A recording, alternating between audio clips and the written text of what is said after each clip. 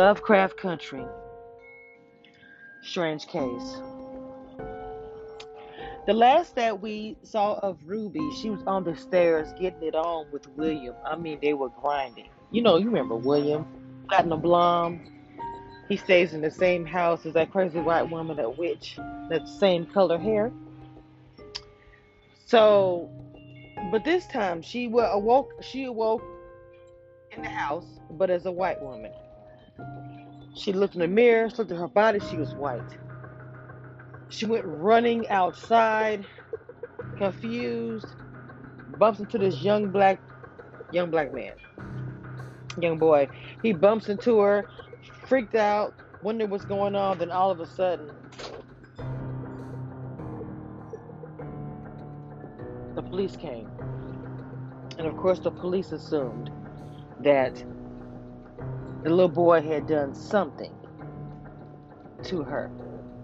Obviously, about to beat this young boy, not all or 12 or 13 years old, with a club because he may have hurt this poor white woman. So they put her in the back of the car. Come on, we know about you. Your husband been looking for you. You just gotta take your pills. She was like, what are you talking about? She's still moving and acting like Ruby. Ruby's so chill. And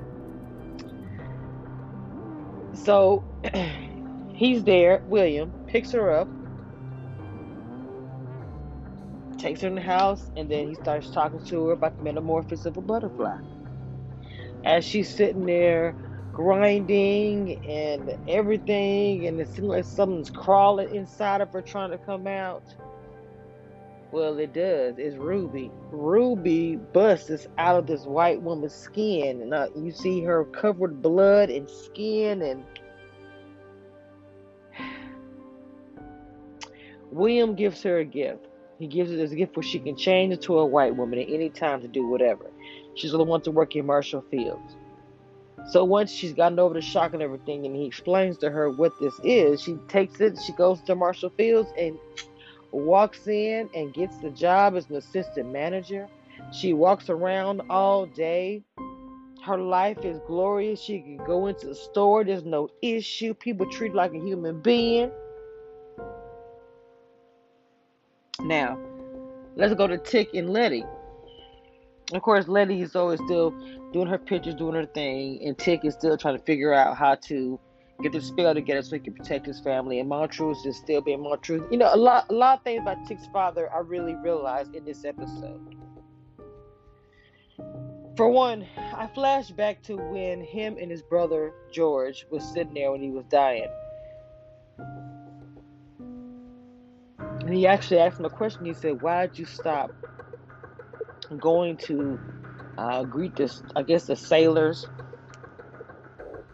And he would say and I think he drew or something, and he would do it all the time, and his dad beat the crap out of him. And I remember I thought about it back then, like, why did he do that? Was it because he wanted to be an artist, or is it because of something else? And why is he so tortured? He seems like a tortured soul. He drinks so much, and I knew his dad beat him, and beat him really bad, as George said. And I think he beat him because of his, who he wanted to be with and who he was. So in this episode, when, of course, remember at the end of the episode, Montrose killed the Aztec lady, the one that could decipher the paperwork and the words and everything, and Titus's paperwork. He got rid of Titus's paperwork, and he killed her. And Tick beat the crap out of his dad so bad he closed his eye up. Letty was freaked out, got him off of him. He ended up, well, we didn't see him leaving, but in the beginning of the episode, the very first episode, when he was trying to find his dad, he actually went to this bar where Montrose frequented and drank, and I really didn't connect it. But when he got there, the bar manager actually was having fellatio done with another man in the back of the bar at the time. And this same man that owns this bar that was having this, because back then, of course, if you are gay, especially I think this scene is the 50s, being black and gay, it's just they just did not like either one of those things. So everything had to be done in the dark. So after his son beat the crap out of him, he went to go see an old lover of his, and it was this man. He didn't talk, he didn't say anything. He just went in there. Look, honestly, he put some spit in his hand, and he went to do what he had to do to satisfy himself with this man. And it seemed like he had so much rage inside of him that, he released a lot of tension. He released a lot of anger. And he took care of him. He actually took her to a drag show. It was a beautiful scene. Because like I said, this is the 50s. So even drag, of course, was going on at that time. But it was groundbreaking, and it was the beginning stages, not like it is now that you see. So when you saw it, the colors, everyone was getting dressed up in the drag attire, and he was just standing there watching them. I thought he was standing there watching them because they're so free, and he is not. Even one of the girls there, she said, "Are y'all finally together?"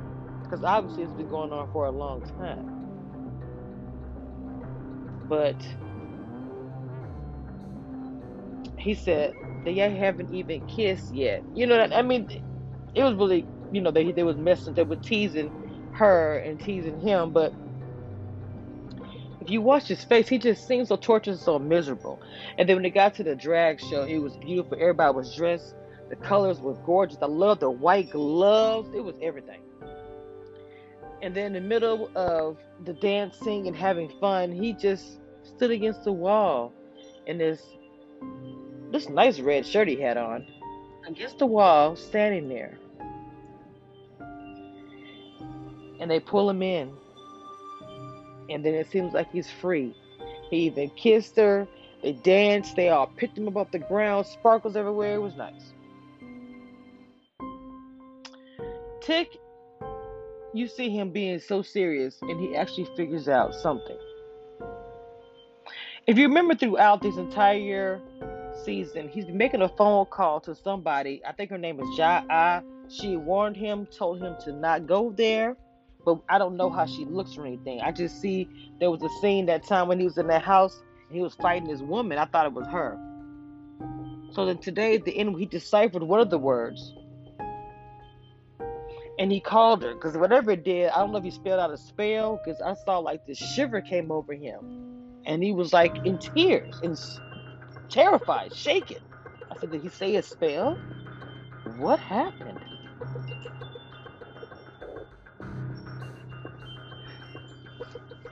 Before I tell you that, let's get back to Ruby, because her story was fascinating. As she played the white woman in charge in Marshall Fields, she got to see how it felt to be white.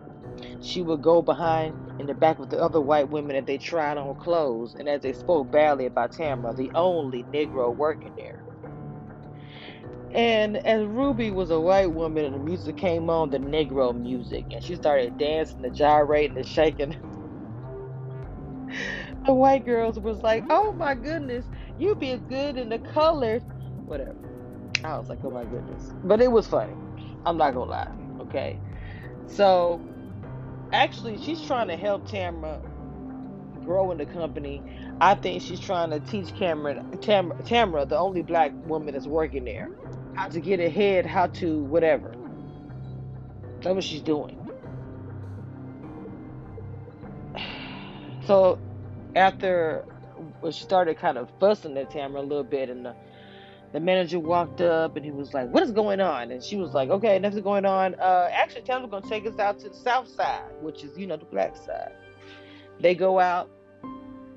I don't know, Ruby's sitting there watching all the white women dance with the black men and everything just mixed. I don't know. It did something to her. So she went to outside to get back to her black self, took the white body suits off. And while she was doing all that, she could see the manager take Tamron, which is the only black girl working there, to the back, trying to tell me, can I smell it? I heard that it's sweet down there. I was like, well, it is. But anyway, I was like, oh my goodness, I was like, well, okay, this is horrible. So Ruby's looking through the hole, but she's not doing anything. So the next day, well, before that night, when she sat there after she got all her skin off, the white woman's skin, and got back to the mansion, she sees William. But at first she sees, I don't know why I don't know that white woman's name. I'm sorry, y'all. If you watch the show, you know who she is, the witch. And she said, yeah, William, because every time she would say something, she said, well, William told you that? And she was like, she knows everything. She said, William gave his opportunity for you to do what the F. She said, so you do the fuck you want to do, is what she was saying. She took that and went the next day and she quit as a white woman. But then she said, because I want to fuck you and all this stuff like that. Tied him up, took a shoe, shoved it up his, had him tied up, hand behind his back, and then at the end of it, because he called Tamron a nigga bitch, and she said, oh, I just want you to know, because when you turned around after having her shoe shoved, after she made him suck it, and then shoved the shoe up his behind, turned him over, and said, I just want you to know a nigga bitch did this, and walked out. I mean, skin falling off, blood, skin hitting the floor, chunks of white woman as she walked out the room with the heels. I was like, ooh. So she goes back to the mansion. I guess to talk to William. Well, William does walk in, and William said, give me just a minute. He falls to the floor, starts shaking and gyrating the way she does whenever she's about to come out of the white woman's clothing. And guess who it is? The white woman, the blonde hair. She said, you been William this whole fucking time? And that's how they ended Love Country. Another good episode. That was my quick recap. Again, there's so many undertones within this movie, especially, this series, especially with the black. You have to find the undertones, even the music that they're playing. It's like, black girl, you always been low on the totem pole, but I'm going to show you how it feels to be up high. All kind of lessons I found within this. All kind of things that you can think about. Until next time, Commission Reviews.